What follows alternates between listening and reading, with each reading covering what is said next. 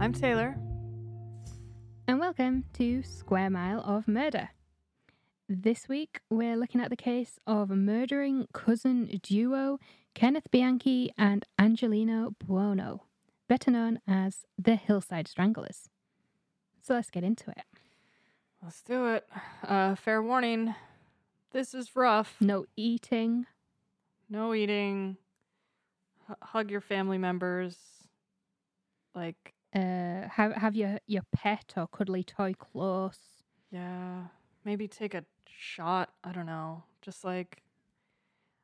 Look, I suggested this case, and I apologize, because I hate you. it's dark shit. So, welcome. Hope you enjoy yourself here this week. I don't even know anymore. It's So Friday afternoon. yeah, We've lost our minds a little bit. we've already recorded one episode today. This is number 2, so it's gonna be interesting. Yeah. So Kenneth Bianchi was born in Rochester, New York in May 1951. His mother was a sex worker with addiction problems, and he was quickly given up for adoption. He was adopted by Nicholas Bianchi and, I'm going to say her last name wrong, so bear with me, Francis Sciolino Bianchi. They adopted him in August 1951 and was their only child. Francis described Kenneth as being a compulsive liar as soon as he learned to speak, and he also suffered from seizures as a child. Bianchi was also prone to fits of rage from quite a young age, and at the age of 10, he was diagnosed with a passive-aggressive personality disorder, which is no longer recognised as a disorder on its own. Yeah. It's more of a, I think, kind of a symptom of other personality disorders. That would make sense. He was described as having above-average intelligence, but also as being an underachiever. He moved schools twice due to behavioural problems and was described as being lazy by both his mother and his teachers. Cool. Upon graduating from high school, Bianchi married his childhood sweetheart, but the union only lasted 8 months before his wife left him. Bianchi attended college to study psychology, but dropped out after just 1 semester. He then found work as a security guard, but spent more time robbing the properties he was hired to protect than actually protecting them, which led to him frequently being on the move up until 1975, when a 24-year-old Bianchi made the move to Los Angeles and teamed up with his cousin Angelo, who at the time was 41.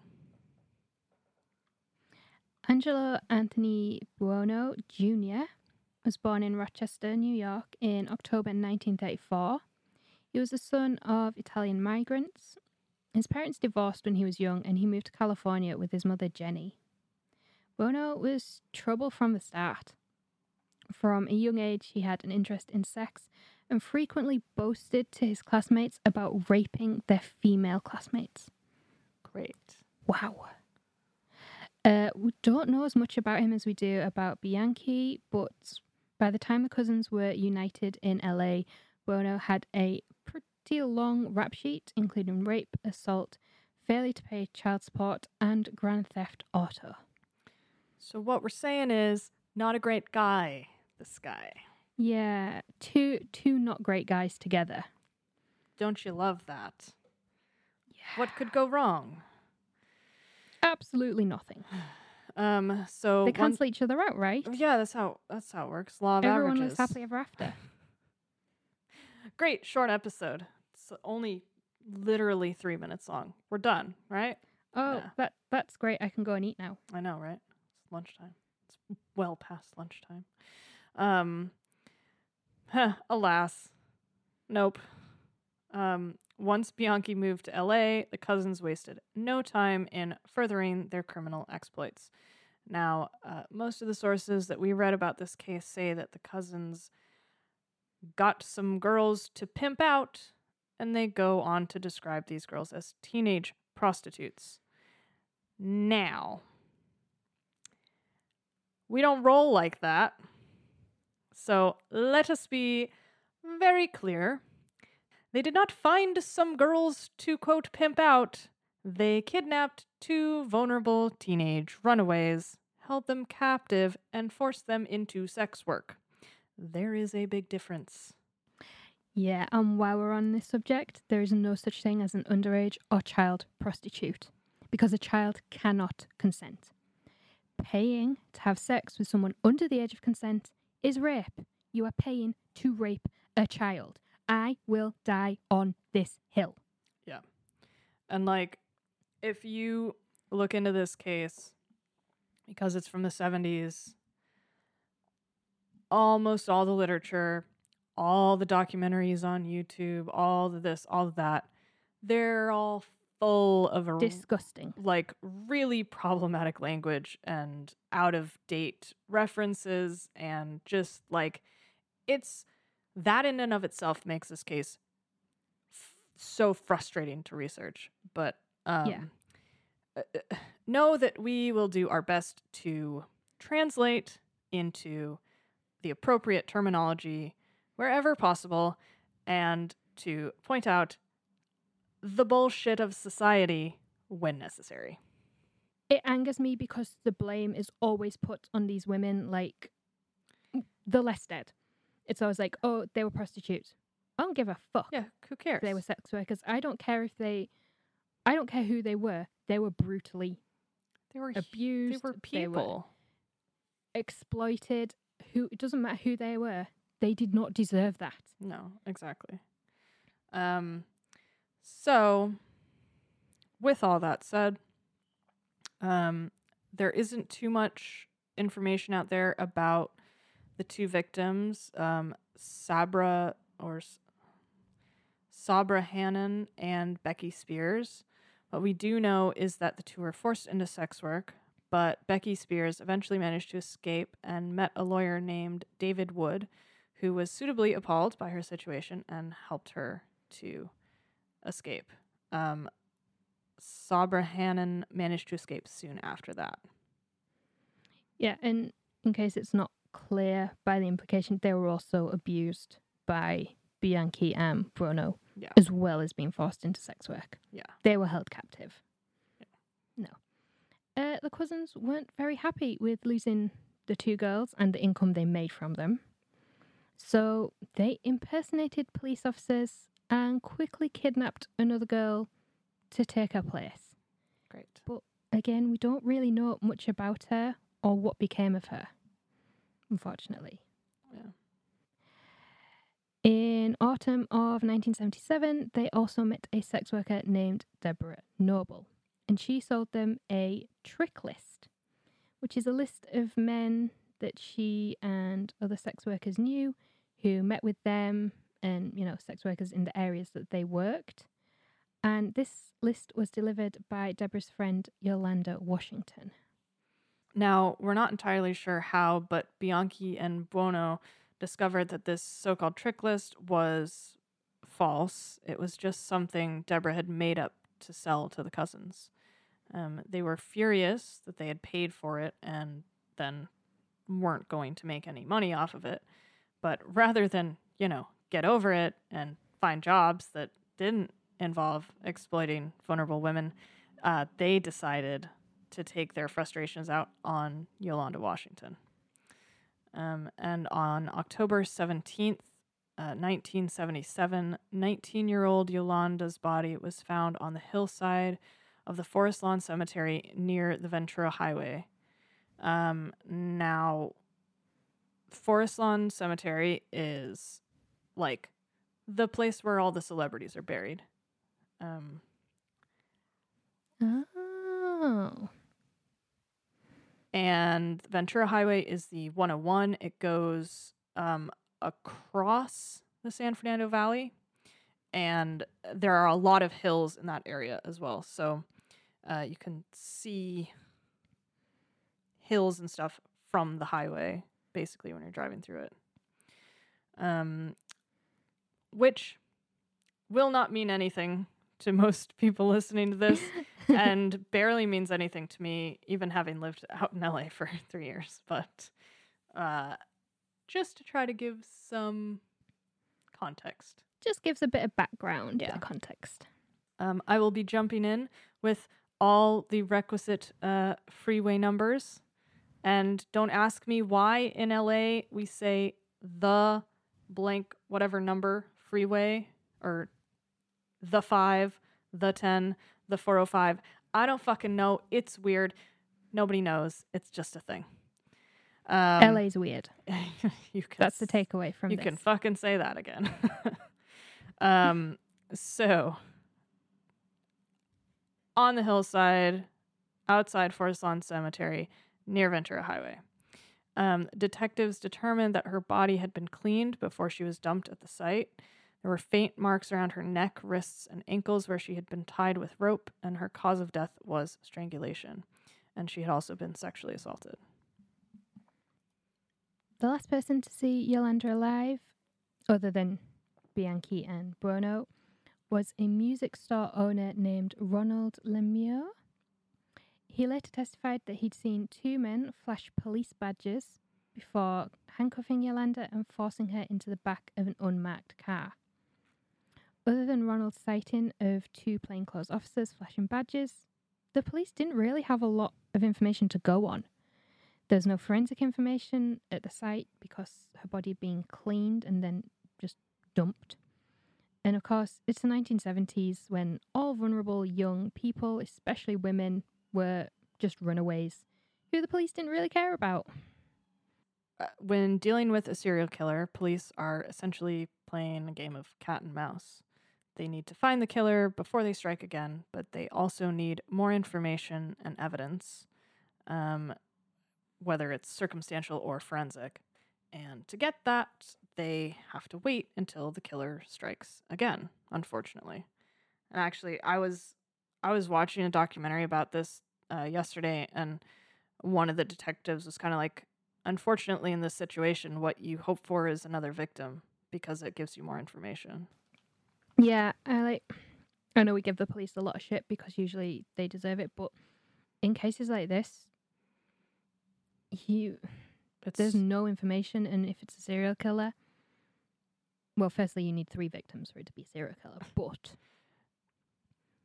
the body has been cleaned. They've obviously taken great care to make sure there's no trace. Mm-hmm.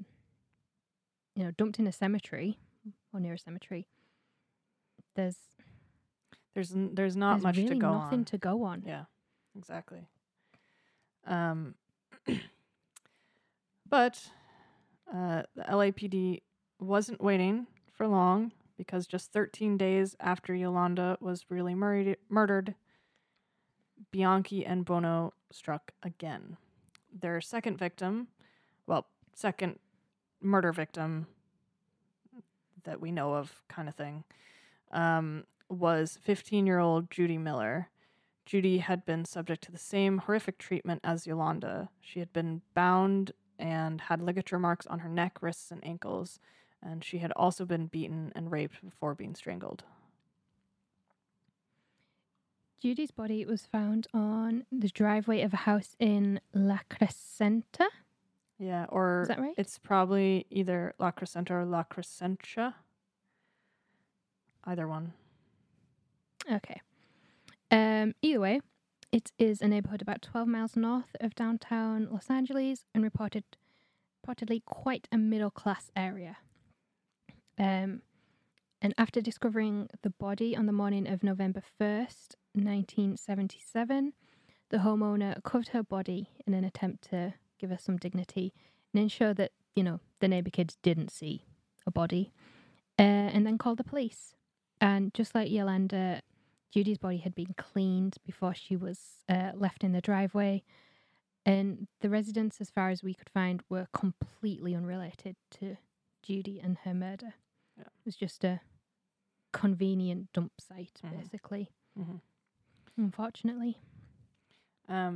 However, unlike in Yolanda's case, this time police were able to find a tiny piece of forensic evidence. They found a piece of fluff on her eyelid, although that didn't really help them all that much. But at least they found No. something, right? Yeah. When she was eventually identified as Judy Miller, police found that she was a high school dropout and runaway who had turned to sex work to survive. Judy was last seen on October 31st on Sunset Boulevard. Bystanders said that she was approached by two men dressed in plain clothes who flashed police badges, handcuffed her, and forced her into the back of their car and then drove off. So with most serial killers, there's like a cooling off period between murders, and that gap eventually does get smaller and smaller. There can be a period of like months, even years after the first kill before they strike again. But the high that they get from murdering, that gets less and less with each time. Hence the cooling off period gets smaller and smaller. But with Bianchi and Buono, there's no real cooling off period. There was only 2 weeks between Yolanda and Judy's murders, and then just 5 days after they brutally murdered 15-year-old Judy, the pair struck again.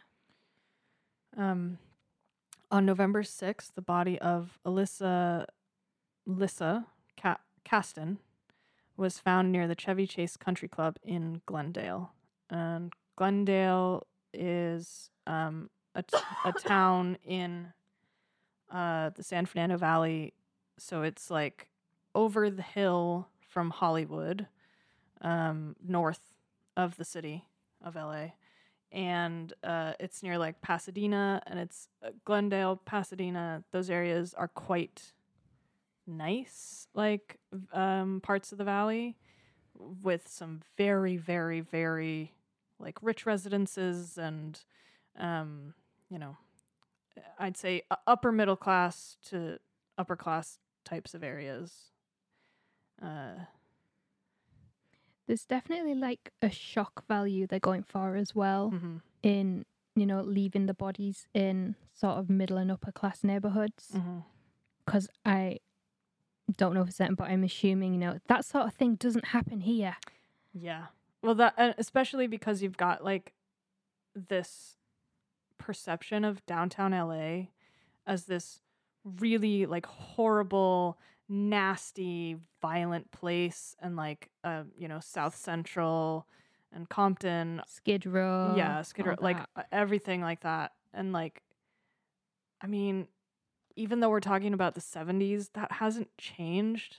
Like that's still the perception. And it's true to a certain extent. Like these places have a lot of crime. Whereas you go to the valley, you're safe. You're in the valley, you're in the suburbs, whatever. Like it's strip malls and it's country clubs, and like it's a very different world. What is a strip mall? A shop, retail, park is what you guys call them. Basically, I'd say a strip mall is a retail shopping center that has one shared parking lot or car park, but has multiple different shops. In Annie's Land where the Big Morrison's is? That's one. Yep. Right. Yeah. Yeah, like a retail park. Yeah. Yeah. Yeah, I always wondered, like, what the hell is a strip mall? Because it's like... Doesn't sound like what it is. Well, like strip malls strip joints seem to be like a bigger part of American culture than they are of British culture. But then, remember, I grew up in like a rural area, so we don't have any kind of clubs. And so I was like, strip mall, is that like a bunch of like strip joints together? Yeah, it's just like, it's like your Hooters and your Gentleman's Exclusive and your like the varying levels of like naughty places just all lined up together. Anyway, we were in Glendale. Lissa Caston had been seen the night before leaving the restaurant where she worked. Just like Judy and Yolanda, she had been approached by two men impersonating police officers who had then handcuffed her and bundled her into the back of their car.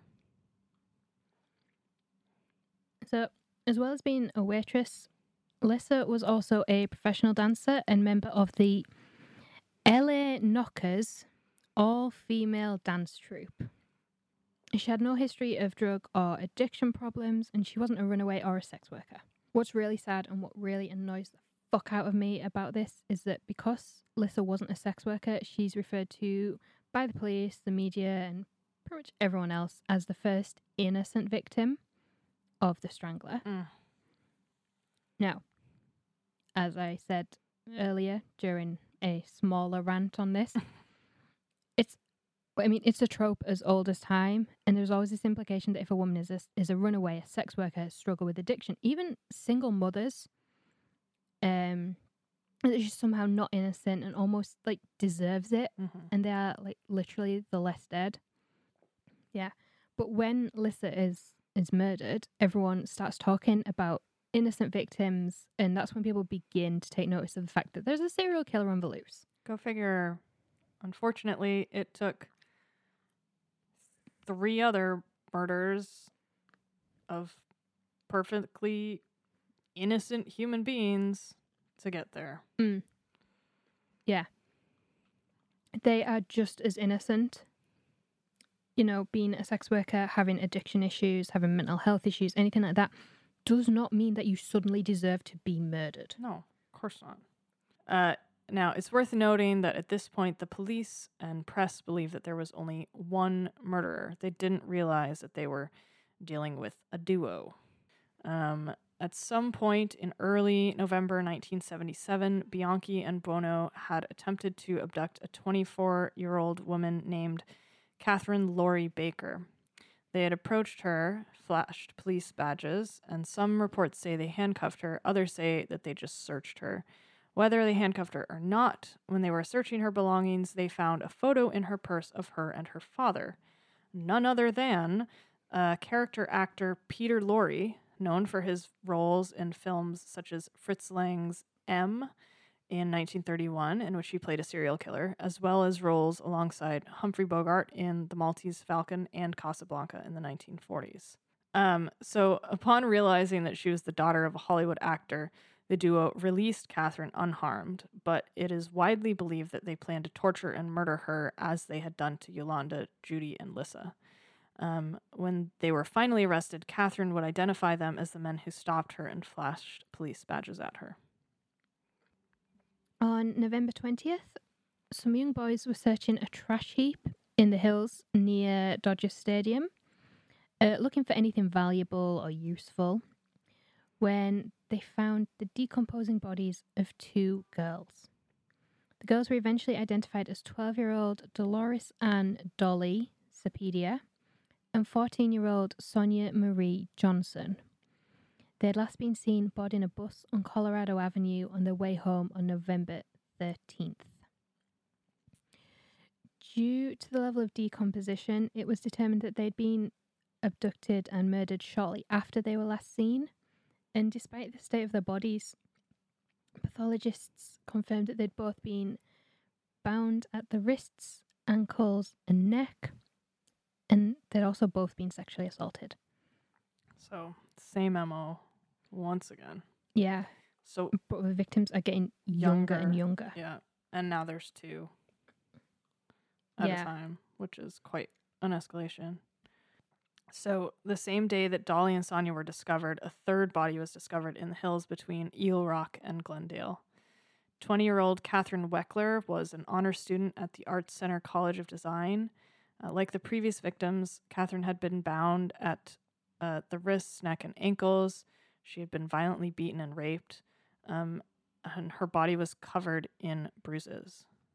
But unlike the previous victims, the cousins had also experimented on Catherine. She had 2 puncture marks on her arm, but she had no history of drug use, nor were there any drugs in her system. And tests eventually showed that Catherine had been injected with household cleaners. That just shows, like, just how sadistic they were. Yeah. And I couldn't actually find a definitive cause of death for Catherine, whether it was strangulation like the others, or because of the cleaners that she'd been injected with. I think most sources said it was strangulation. But that torture was just prolonged. Yeah. And so just 3 days after these 3 bodies were found, the 7th victim would be found. This time near... I can't say it. I'll say it for you. This time near the Los Feliz. Los Feliz Yeah. off-ramp of the Golden State Highway.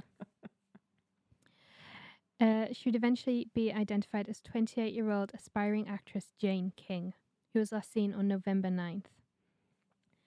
Because of the level of decomposition, medical examiners couldn't determine whether or not she'd been tortured or sexually assaulted, but they did manage to determine that she had died from strangulation. And in response to Jane's murder, a task force was created, initially comprising of 30 officers from the LAPD, the Sheriff's Department, and the Glendale Police Department, to catch the predator who is now being called the Hillside Strangler. Yeah. It's sad that it took 7 murders. I mean, really, though. For a task force to be created. Yeah. The task force made little progress, though, and on November 29th, another victim was found. Lauren Wagner was an 18-year-old student living at home with her parents in the San Fernando Valley. She had gone out on the night of the 28th, and her parents expected her back by midnight. The next morning, her parents found her car parked across the street from their house with the door ajar. Her father began to knock on neighbors' doors and found that the woman across the street had witnessed her abduction and heard Lauren shout, "You won't get away with this." I have many thoughts on this. Mm-hmm. So my initial thoughts were like, why are her parents not bothering until the next morning? But then I remembered it's the 70s. Yeah. And she was 18. And And so, yeah. Yeah. And some parents are like, well, yeah, go out, do what you want. Some parents aren't. Like you say, she's 18. A woman across the street witnessed her abduction and heard her shout, "You won't get away with this." And didn't do anything about the it. fuck was going on? Yeah. Even if you're not going to call the police, go to the neighbor's house and say, Yeah, run across the road. "Is this normal?" Wake them up. Yeah. Like, What the hell is going on? that's baffling to me. And that's the thing, like, you're seeing someone get abducted. You can identify that it's an abduction. Like, Yeah. that should be cause for alarm. Yeah. And especially if she's clearly shouting. Mm-hmm. She's making a scene to attract attention. Yeah. Lauren's body was found by hikers in the hills near Mount Washington. Where is that? I don't really know. Okay. Somewhere near LA. Yeah. It's a big hill near LA. Wait, I'll find out. You keep talking. She had the same marks to her wrists, ankles, and neck as the other victims. Her cause of death was determined to be strangulation, but she also had burn marks to her hands, indicated that she'd been tortured as well. Mount Washington is in fact not a mountain. It is a neighborhood. Oh, so it's not a big hill. No, it's not a big hill. And now I've just lost it again. Where did it go? It's on the east side. Northeast LA in the San Rafael Hills. On December 14th, the body of 17-year-old Kimberly Martin was found in a deserted lot near the Los Angeles City Hall. Beautiful building, by the way. Kimberly was a sex worker, and like most women in LA during this time, she feared for her safety.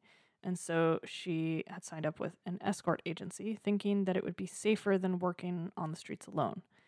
But unfortunately, Bianchi and Buono placed a call to the agency on December 9th from a public payphone, and Kimberly was the girl who was sent.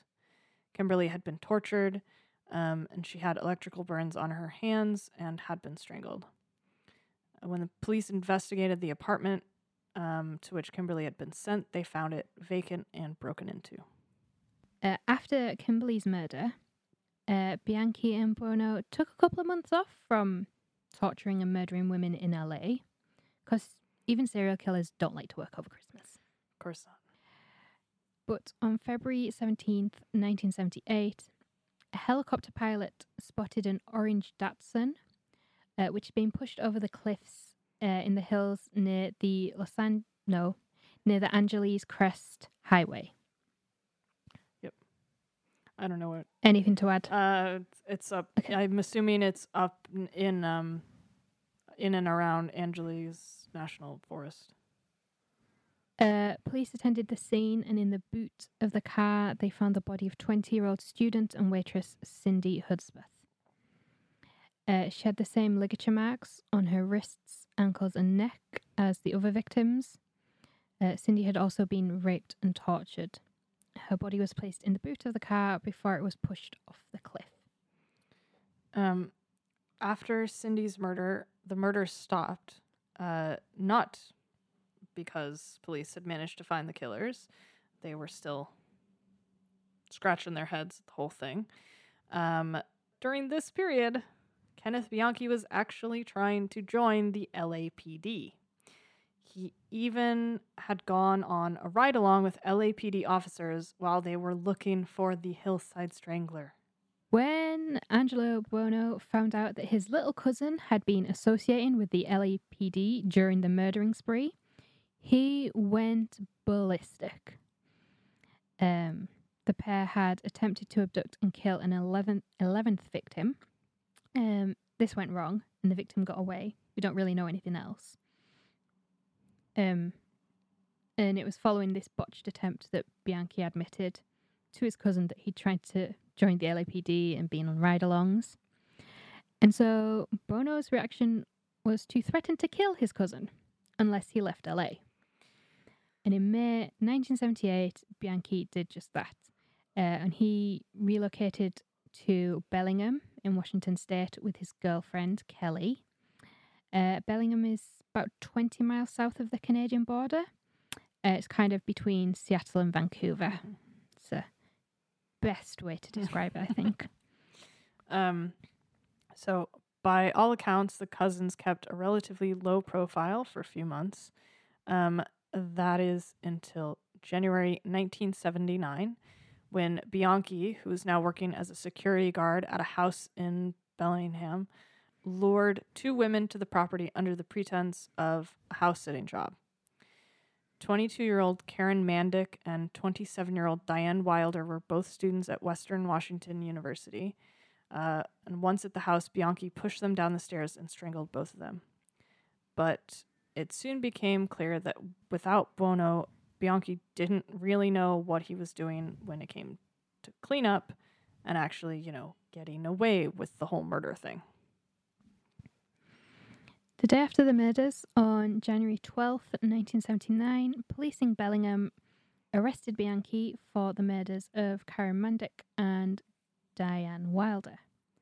Bianchi had dropped his California driver's license at the scene. What an idiot. Taylor's just casually smacking her forehead now. Like, come on. See, this is where you get mad. Yes. This is like the San Francisco witch killers all over again. Like, you do not leave your name literally at a crime scene. I am sorry. Yeah, it's not a good idea. Duh. But it was good. It also is because it means he was caught. Yes. A background check revealed that Bianchi had been seen near the location of two of the Hillside Stranglers' victims' homes. Not sure which victims, but, he'd been seen. Not only this, he had murdered the two women in Washington in the exact same way he and Buono had killed the California victims. Bit of a tip-off there. All roads lead to Bianchi. Yeah. Bianchi admitted that he and Buono had attempted to kidnap and murder Catherine Laurie Baker, but had abandoned the attempt when they learned she was the daughter of Peter Laurie, and therefore it was likely that she would be missed. She wasn't. It would be noticed if she went missing. She didn't fit. She didn't fit the profile of the first couple of victims. As the less dead. So this was when police finally discovered that it was the Hillside Stranglers, plural, not just a singular serial killer. The pair were tried separately, with Bianchi's trial beginning first. He pled not guilty by reason of insanity and claimed that he had multiple personality disorder, now referred to as dissociative identity disorder. Bianchi claimed his other personality, Steve Walker, had committed the murders. However, police found that Steve Walker was the name of a man whose identity Bianchi had tried to steal while living in LA. Because suck on that, motherfucker. He clearly wasn't the brains behind the operation, was he? No, he was not. I've seen some of the footage of him as Steve, and it's just like, dude, stop. This is not drama camp. You are not doing yourself any favors. Yeah. Police were suspicious of Bianchi's claims that his alter ego, Steve, had committed the murders, and so a court psychologist observed him. When the psychologist told Bianchi that in genuine cases of dissociative identity disorder, there tends to be at least 3 alters, Bianchi immediately created another, named Billy. Bianchi had previously tried to set up his own psychiatrist's office using a false degree. Why? As you do. And when police searched his home in Bellingham following his arrest, they found numerous books on personality disorders and some on how to fake multiple personalities. Well, there you go right there, eh? Yeah. Also, I want to know what these books were. Just out of sheer curiosity. Like, who wrote that book? The police and prosecutors all concluded that it was a sham to try and get away with murder, and Bianchi eventually agreed to plead guilty and testify against Buono in exchange for leniency. I mean, that's the first smart thing he's done. Jesus Christ. Having said that, here we go.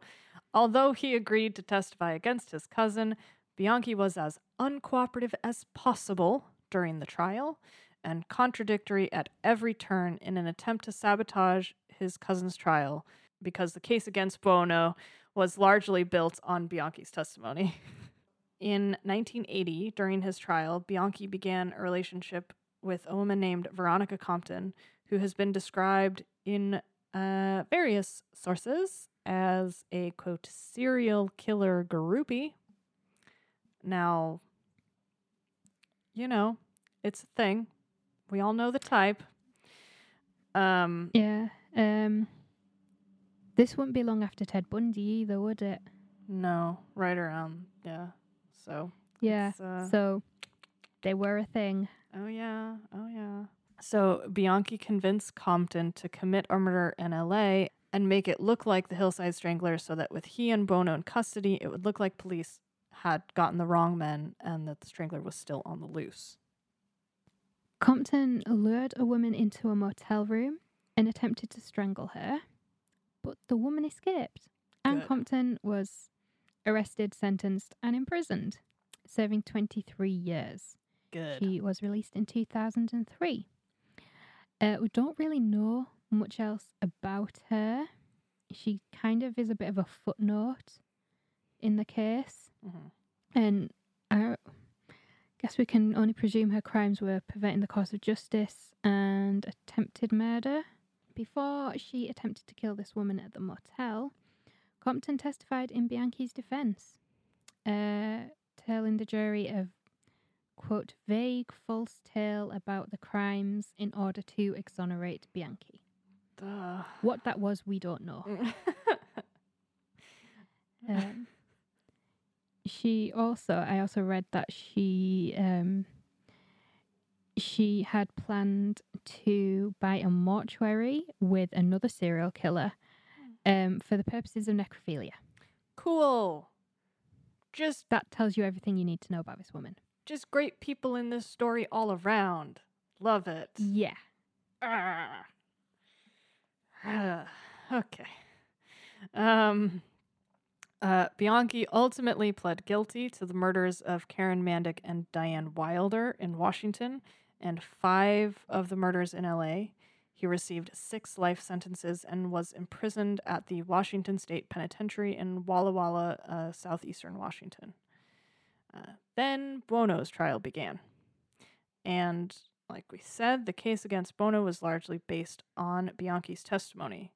Deciding that Bianchi was an unreliable and uncooperative witness, the case's original prosecutors moved to dismiss all charges against Buono and set him free.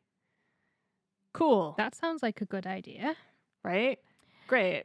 But the presiding judge, Ronald M. George, refused to release Buono and reassigned the case to the California Attorney General's office.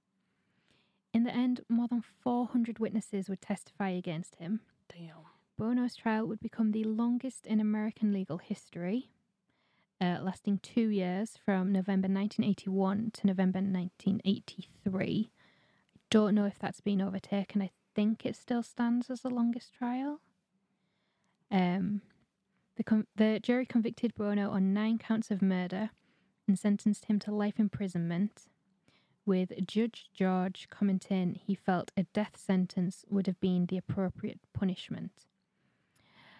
Quote, Angelo Buono and Kenneth Bianchi slowly squeezed out of their victims their last breath of air and their promise of a future life. And all for what? The momentary sadistic thrill of enjoying a brief perverted sexual satisfaction and the venting of their hatred for women. If ever there was a case where the death penalty is appropriate, this is the case. That's strong words from a judge. Mm-hmm. I tend to agree with him in this case. Oh, yeah. I mean, the death penalty was taken off the table for Bianchi. That was the leniency for testifying against his cousin, was life rather than death.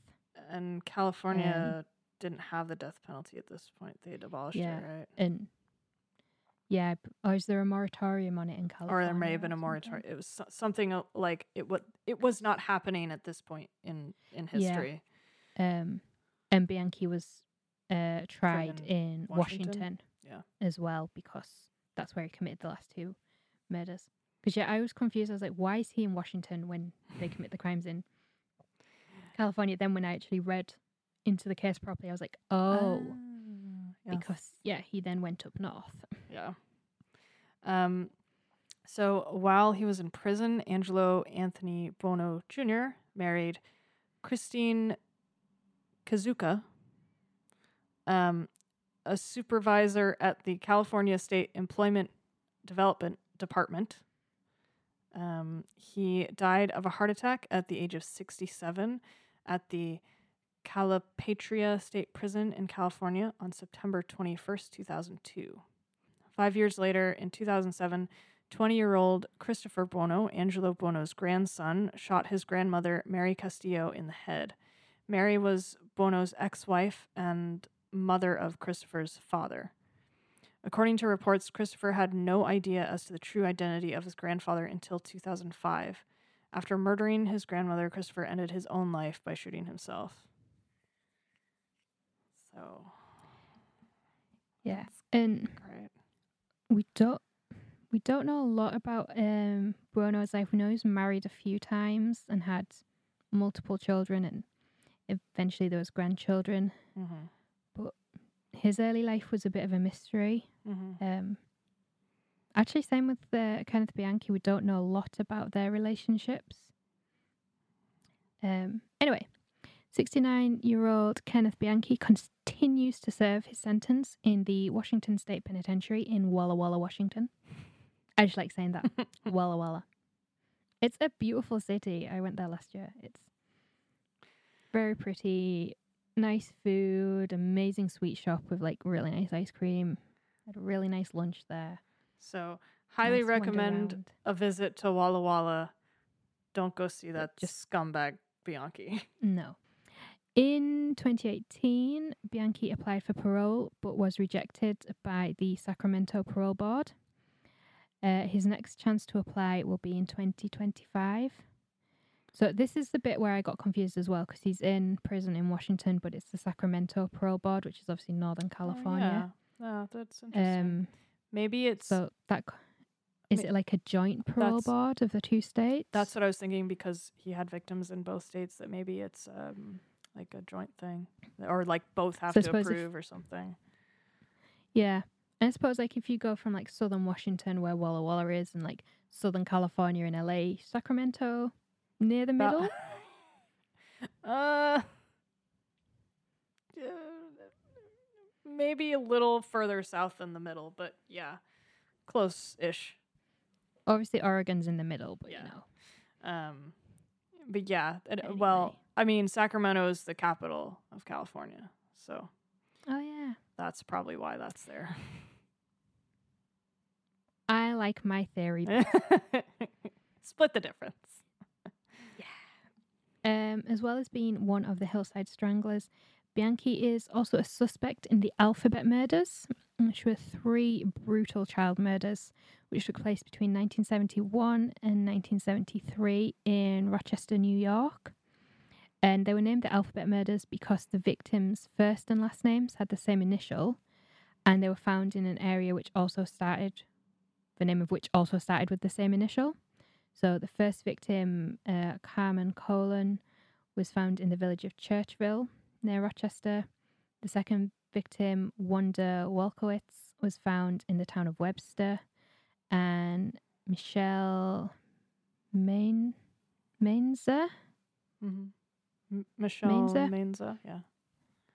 was found in Macedon. So, yeah. He is a suspect in that, and that remains unsolved to this day.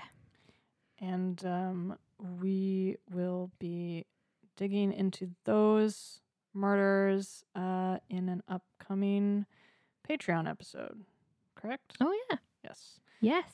So, if you would like to hear about those, go check out the Patreon page, and that will be arriving shortly.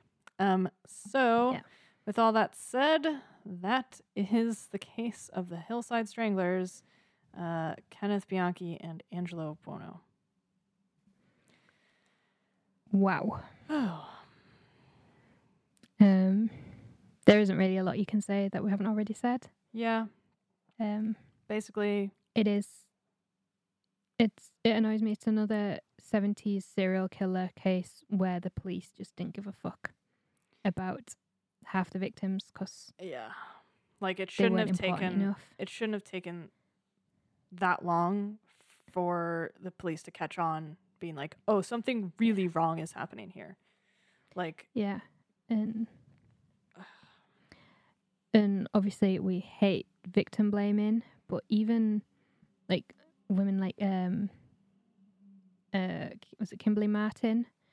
You know, women were taking every step they could to make themselves safer. yeah, exactly. And they still couldn't keep themselves safe, and that is just awful as well. Yeah, I I mean, mean, all of it's awful, but yeah, there was literally no place to hide. yeah, and from like these two. from what I've heard, like everyone was terrified. Like this is one Yeah. of those cases where, like, you just there was a mysterious monster on the loose, killing Yeah. people, and the police had no idea who it was, and the public knew that, and so Yeah. like, and then hey, guess what? It's 2 monsters, and Yeah, they have that's no the other regard for thing. human life whatsoever. So like, Yeah. it's terrifying. Yeah. Have you seen you know, like obviously millennials are killing everything, and the people who write these articles don't seem to understand what age group millennials actually are. Yes. But I saw when it's like millennials are killing the serial killer business. Oh, I saw that recently too. Because like obviously the golden age, for lack of a better term, was sort of the 60s to the 80s, Mm-hmm. and now like our age group just don't open the door to anyone Good. unless we're like expecting something. And yeah, a lot less serial killers about apparently. I mean, I'm okay with having killed that industry. I Oh yeah. disagree with the fact that millennials are killing like things like mayonnaise and that's one of the most Mayonnaise recent. is boring as fuck. I like mayonnaise. I like it when it's mixed in with something that actually has taste. I mean, it's fine. Oh no. Sorry, I just hate mayonnaise. Oh no. Look, At least here's stick the some thing. garlic and some chili in there. I have some specific history with mayonnaise that most people will not have. But when I was a kid, my parents only bought Miracle Whip, which is not mayonnaise. It's a tangy mayonnaise-like spread. But when I was growing up, they told me it was mayonnaise. And every time I'd have mayonnaise at other people's houses or on like field trips when you get like a brown bag lunch with like a sandwich with a little mayonnaise packet in the bag, I'd be like, wow, this mayonnaise tastes different than the ones we have at our house.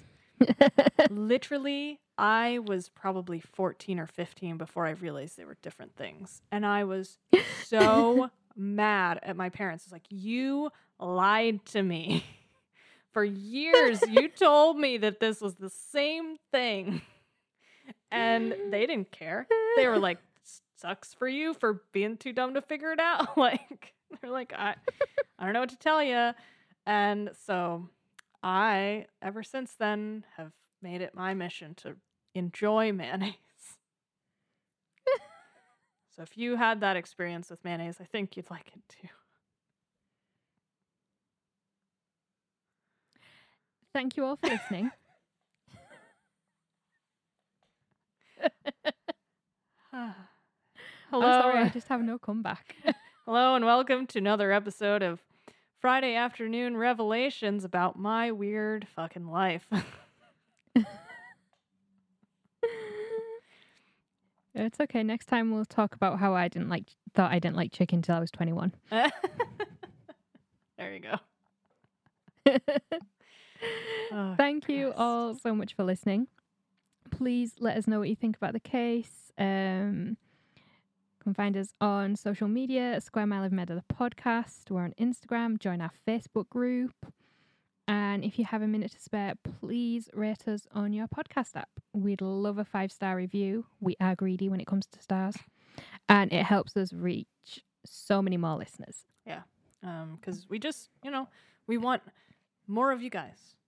We want to all be friends and hold hands across the world. And, looking at our listenership, there's people in the UK, in the US, in New Zealand, in France, and in Australia, in Germany.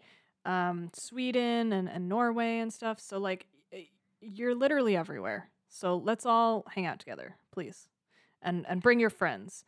And hey, if you have a friend you think might like the podcast, like go text them this episode or your favorite episode and say, hey, you should listen to this because these people are crazy. And one of them didn't know what mayonnaise was until they were a teenager.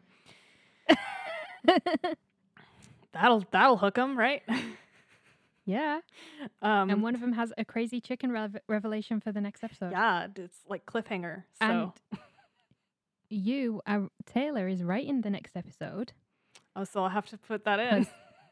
So you have to find a way for me to, you have to find like a nice segue for that. We've already established we don't do segues.